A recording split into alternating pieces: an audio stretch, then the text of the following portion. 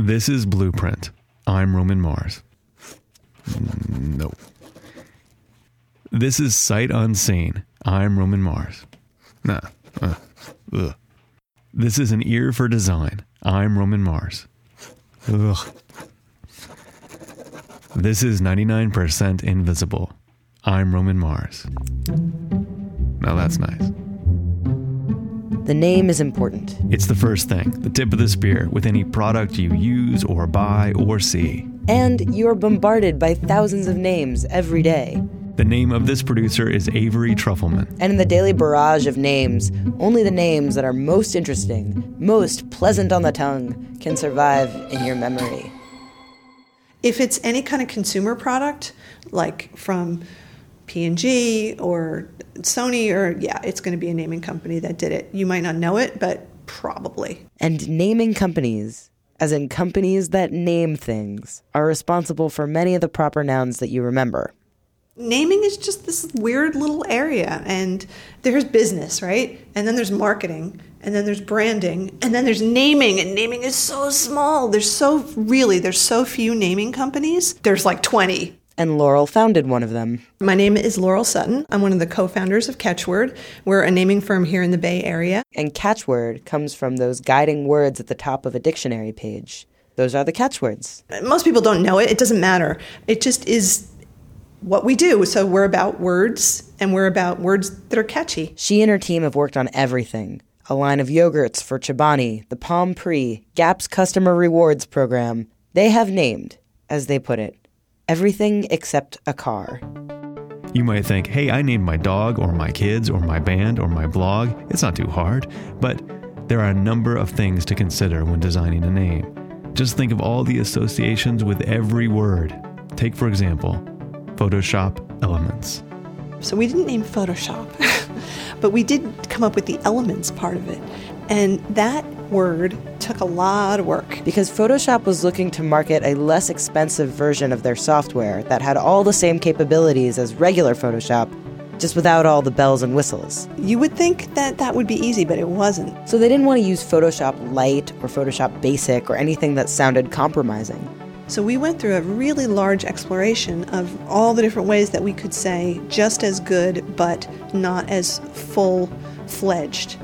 And we looked at essentials, we looked at just every word. And they chose Elements for its subtlety. Elements are the most basic parts that you can have, but they're essential. You can't have anything without elements. So that's the word that we eventually chose.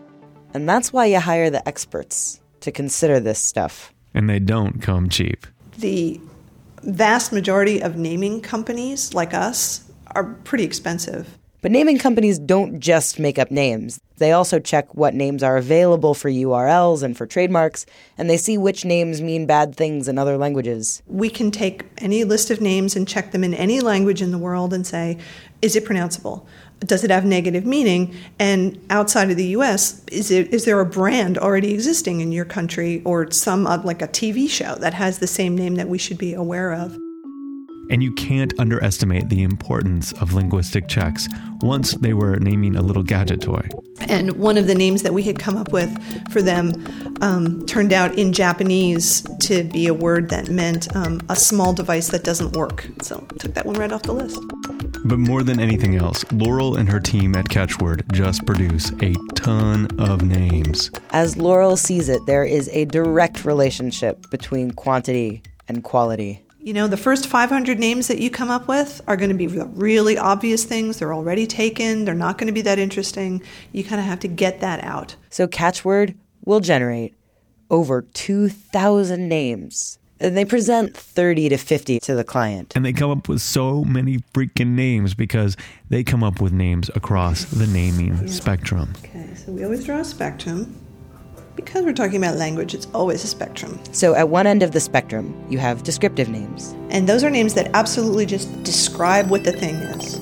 Classic example, Raisin Bran. Benefits of descriptive names. They are self-explanatory. That's what that stuff is, right? It's a box, it's bran, and it has raisins in it. You would never have to explain to anybody what this stuff is. Shredded wheat. That's what that is. It's wheat and it's been shredded. Drawbacks to descriptive names? they are hard to own. Normally, you can't trademark names like this. In fact, Raisin Bran and shredded wheat are not trademarks. Anybody can have a cereal and call it Raisin Bran or shredded wheat. So a lot of descriptive names tend to get modified. International Business Machines, pretty darn descriptive. Over time, they've condensed that to IBM. The other big drawback is that descriptive names can be limiting. If you remember, there were companies called things like e-stamps, right? If you ever want to do anything but sell electronic stamps, you're screwed. On the other end of the spectrum, you've got so-called arbitrary names.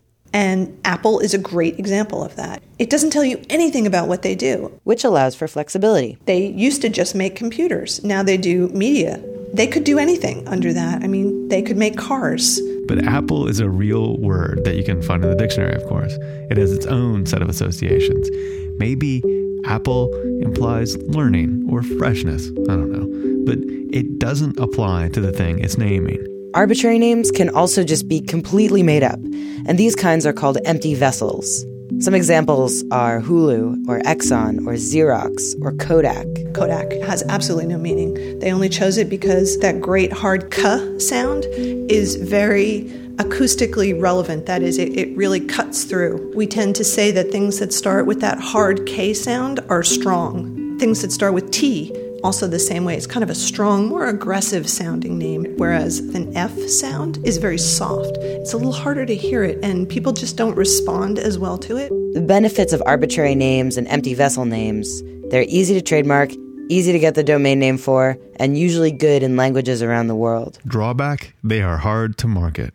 You have to explain them to people. You got to put a lot of money behind these kinds of names to tell people what they mean. Right, okay, so you've got descriptive on one end of the spectrum and arbitrary on the other, and most names fall somewhere in between the two, and Laurel calls all these names in the middle suggestive names. They're not exactly arbitrary, and they're not exactly descriptive, like Microsoft. Microsoft, software for microcomputers, right? It kind of says what it does, but not really, because it's those two words that are smushed together like that. Microsoft is an example of a coined word. A word that doesn't exist in the English dictionary, but it's made up of familiar words, word parts, or sounds. Spotify and Nescafe and Netflix are also coined words. They sound like English words, but they're not. And Laurel and her team generate tons of coined words from lists of root words. You try to find the right vocabulary for the client. What are they trying to convey in this name? Make a list of vocabulary, and then you think, okay, how could I modify these words? And then we have lists of prefixes and suffixes in English, and then you just start pairing them up. For example, take the root name. From there you can get nameling, namely, rename, namespot, namepro, proname.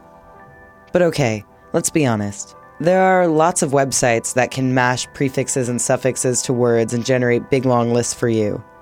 But websites are not linguists. They can't tell you what names are actually good. That's where the skill and the creative talent comes in, is figuring out what's a good word. And you wouldn't think it, but suggestive names are really difficult to create. Because you want them to have meaning. A lot of them are taken. Taken for domain names and trademarks. And as Laurel sees it, it doesn't hurt to have 2,000 options. But it doesn't have to be this way. There are other people who do it very differently. They do 10 names at a time. That works for them. I think it depends on whether you come from more strictly a naming background or whether you come from an ad agency background and you do it that way. We tend to present around 12 names just because if you present too many, and the value of any given name is drastically reduced. Eli Altman is the creative director at 100 Monkeys, another naming company only a few miles away. Eli's company got its name from the idea that if you put 100 monkeys in front of 100 typewriters, you're bound to get a good name. It's kind of a joke about the process. They give their client a list of 12 names. It's not like 100 Monkeys produces fewer names because they're lazier. These guys just have a really different philosophy to naming. Some people think that naming is about linguistics. We are not of that philosophy. Names are all about the stories that they begin to tell. Eli and his team do not make coined words or empty vessels. I just don't think that's maybe the most productive way to think about names, is like sort of mixing with prefixes, creating portmanteau, like things like that. We're much more interested in history of a word and backstory than inventing. Really, these guys are very into mythology and narrative. At the meeting I sat in on, one name was a small town in Europe where a famous mathematician was born. Others were inspired by anatomical charts and constellations. 100 Monkeys has the dinner party in mind, names that lead to conversation. And in this way, Eli and his team have named front porch senior living communities. The Lot, which is the Rhode Island State Lottery. Start Here, the Microsoft Windows tutorial. Yeah, they've named a lot of different things. Companies, products, services, theories. You've named theories? Yeah. It's true. It's called conditioned hyper-eating. A theory for how fast food companies design food to make it irresistible. Okay, conditioned hyper-eating was kind of a departure for 100 Monkeys. Normally they go for more poetic names. You know, it's just really about finding as many interesting words as you can, from Secret Service code names to rundown theaters to types of wind and ocean currents. And so whereas Laurel sees a naming spectrum, Eli envisions sort of a name taxonomy. And the classifications break down and down and down into 25 species. 25 categories of names, which he lists in his book. Don't call it that. Names that are about people. Tesla, Jack Daniels. Invented characters. Jolly Green Giant, Mr. Clean. Names that feel like they have history in them. Banana Republic, Crown Royal. And it's not like some of these categories are good and some are bad. They're just a lot of options. It mostly comes down to what kind of story, if any, you want behind your name. Some clients really want a meaningless name. Remember, made-up names are easier to register domains or trademarks for and are less likely to offend. And if it's a meaningless word, if it's just a completely coined, made-up word, you can make up any story you want around it. A name like Hulu, for example, as far as I know, doesn't actually have any real meaning. I know that Hulu, the inventors of that, have a story around that name. I don't think it's true. But it's a cool name because it's short. It's easy to remember. Visually, it's very interesting looking. So no, you don't need to have a story around it. The long and short of it is this. If you've got enough money, you could pick any old name to do it. You could pick a name as meaningless as Hulu. Yep, money talks. If you have a ton of money, basically, the name could be anything. Remember when the iPad was about to come out? Everyone thought it was the silliest name. You heard all kinds of sanitary napkin jokes. But now, through sheer force of will and advertising dollars, you don't think twice about it. But with a name like iPad, at least you can pronounce it. Can you imagine reading Xerox for the first time? Xerox. Xerox. Xerox. Xerox.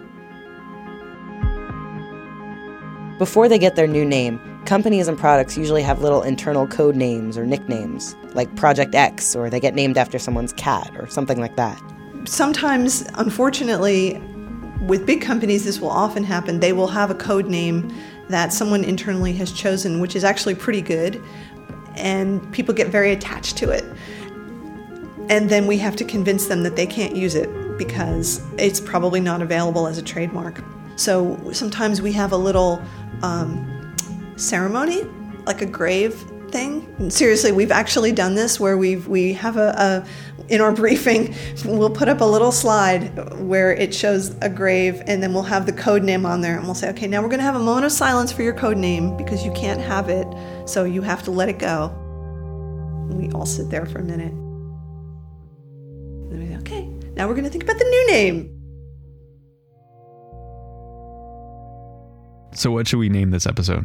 Well, I was going to call it What's in a Name. I will slap you so hard if you call it What's in a Name. I really will. So yeah, apparently everybody's used that title to talk about naming. And then I thought I'd go for something, subtler, like A Rose by Any Other. And I will also slap you if you call it that, too. Man. 90% of the articles that we've been quoted in have either been What's in a Name or A Rose by Any Other Name. Those have been the headlines on those.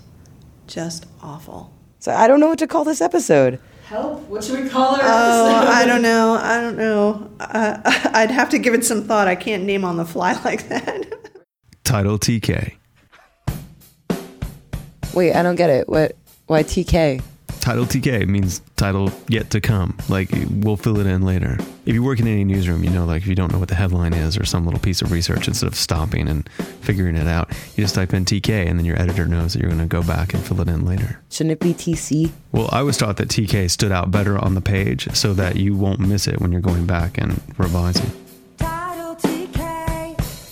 Makes sense, right?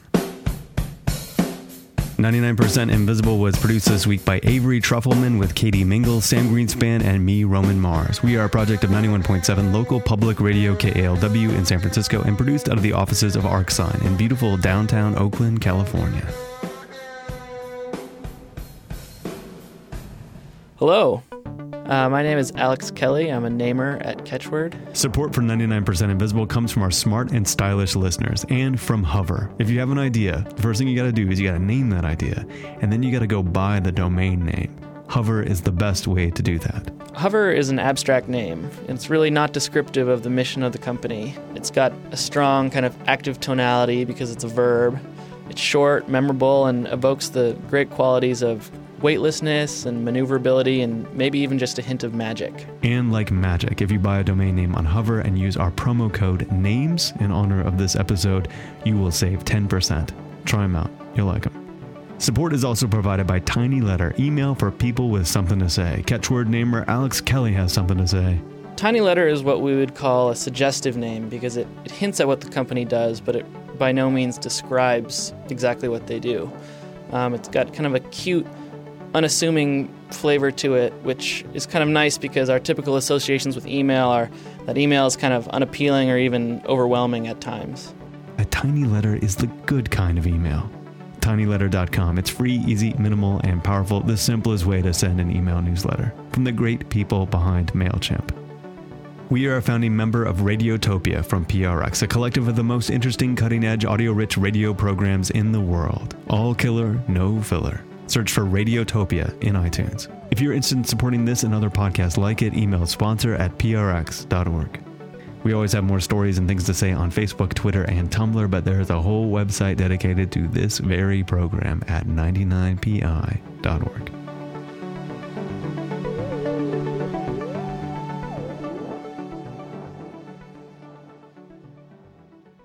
It might be the hair. What might? It changes a lot, the color. That's why you might not recognize me. It's called Blue Ruin. Right. Color. Snappy name, huh? I like it. Yeah. Anyway, this company makes a whole line of colors with equally snappy names. Red Menace, Yellow Fever, Green Revolution. That'd be a job, coming up with those names. You think there could possibly be a job like that? I mean, how many hair colors could there be? 50, maybe. Someone's got that job. Radiotopia.